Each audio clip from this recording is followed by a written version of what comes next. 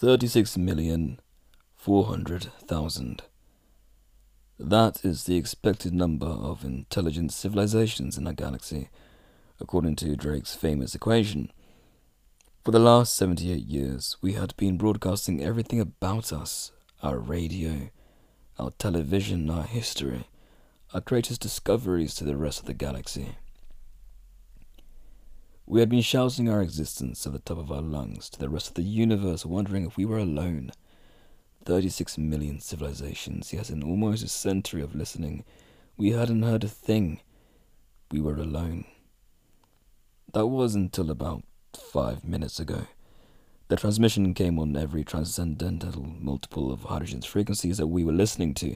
Transcendental harmonics, things like hydrogen frequencies times pi, don't appear in nature, so I knew it had to be artificial. The signal pulsed on and off very quickly, with incredibly uniform amplitudes. My initial reaction was that this was some sort of binary transmission. I measured 1,679 pulses in the 1 minute that the transmission was active. After that, the silence resumed. The numbers didn't make any sense at first. They just seemed to be a random jumble of noise, but the pulses were so perfectly uniform and on a frequency that was always so silent. They had to come from an artificial source. I looked over the transmission again, and my heart skipped a beat. 1,679. That was the exact length of the Arecibo message sent out 40 years ago. I excitedly started arranging the bits in the original 73 by 23 rectangle.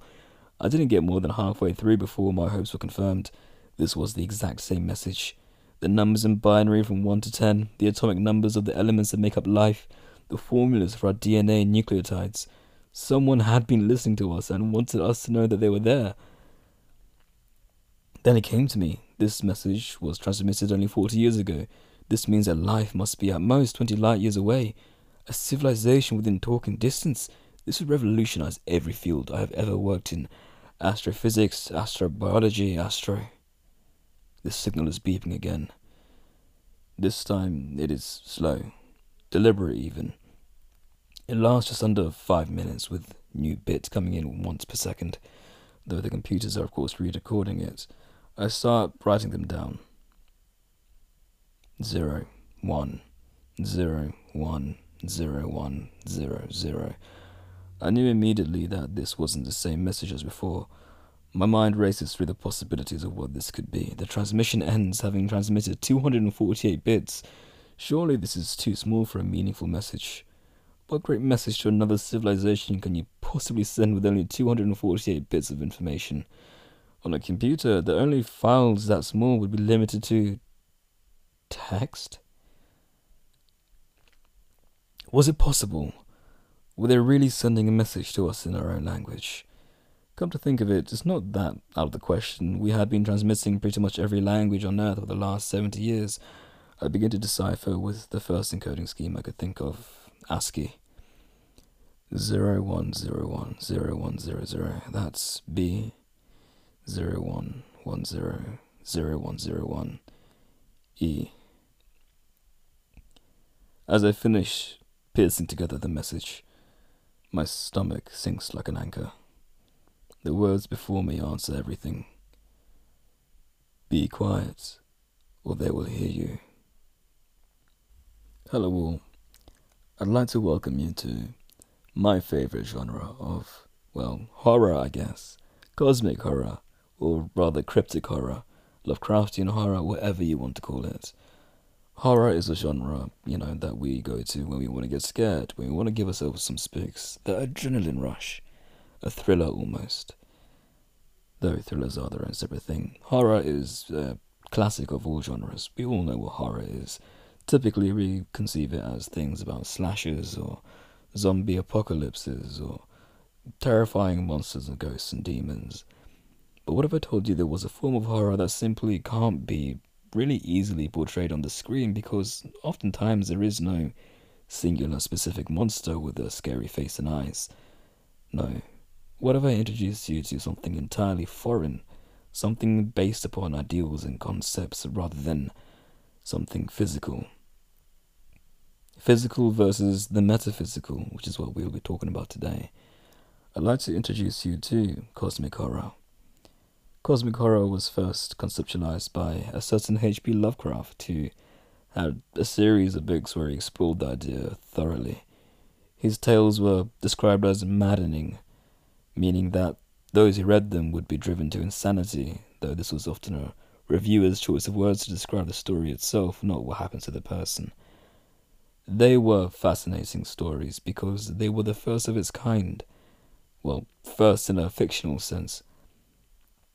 It could be argued that it has existed long before, but before we get to that part, we need to understand what cosmic horror is. Cosmic horror is horror based around something that we can't really picture in our minds. And of course, this is mostly true for Lovecraftian horror. It does also extend to other things, such as the SCP canon, which has a variety of cosmic and traditional horror. We will come to those in different episodes. Though, cosmic horror, ideally, is something that is based around concepts, things that are disturbing or even maddening. Oftentimes monsters will be involved, but these monsters will be explained in metaphors, never singular, concrete adjectives and pronouns and whatnot. They are immaterial, constantly moving, changing.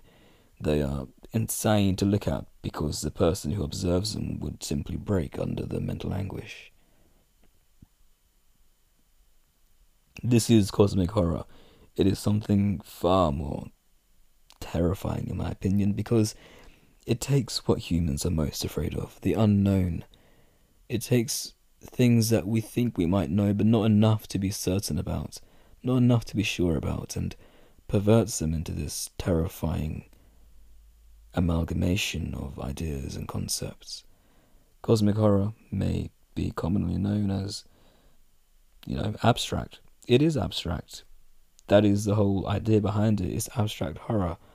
And that's what makes it so interesting to me. These days in the sort of podcasting world, or even just media in general, it's very saturated with, the traditional sort of horror monsters and all this. There's a lot of love given to that sort of stuff and a lot of neglect given to cosmic horror. I think that is just unjust. There is so much to talk about in cosmic horror, especially when it comes to readings. This is the official start of me, covering that. We're going to be covering a lot of readings about cosmic horror, as we just started today with a wonderful story that has been around on the internet for many, many years at this point. It's called Radio Silence. And it explores something called the Fermi Paradox. The Fermi Paradox being, if life is statistically so meant to be abundant, why is there no life that we can see? And one of the theories behind the Fermi Paradox is that life is not abundant because life is destroyed. It's simply a question of, how is life destroyed? Does life simply not sustain itself long enough? I.e., does it annihilate itself in nuclear or whatever warfare? Or is life stopped by something? Is there some sort of outside force affecting that? An entity, perhaps? Be quiet or they will hear you. The entity. Not once was the entity giving a name. In fact, the entity isn't even alluded to until the very end of the tale. Yet, the entire story is about the entity. This is a very simple example of cosmic horror because it avoids the attempt at description. Many times, stories will attempt the description to masterfully craft this abstract sort of concept of ideas behind this terrifying entity or creature or energy or idea or whatever, but they won't ever go far enough or precise enough to have a concrete idea. That's what makes it so hard to portray in mass media like movies. You can't really take cosmic horror and turn it into a movie because there isn't anything specific to be looking at. You can only infer what's happening through the reactions of characters, such as in this story, the researcher's absolute despair upon finding out what the message was. Cosmic horror is so much more difficult to work with but that difficultness comes with the reward, and the reward is so grandeur. We're going to be talking a lot about cosmic horror in time to come. It's my favourite genre of horror. I don't often read lately, but when I do read, it is all sorts of short stories about cosmic horrors, cryptic horrors being something that is... If cosmic horror was a spectrum, Lovecraftian would be at the far end, where it's something that you can't comprehend. It's terrible, it's not terrible, it's terrifying. And there's all sorts of maddening eldritch abominations going on, whereas at the other end you would have your cryptics, which would be creatures that do not abide to the laws of nature. They have some sort of outside force operating to them. They are also terrifying in their entirely different rights. We're going to explore those too, and we're going to have a lot of fun together, because horror, oh boy, is there a lot to talk about in horror. We're going to leave it there. But next time we talk, it's going to be fun. Thank you for listening. Bye-bye.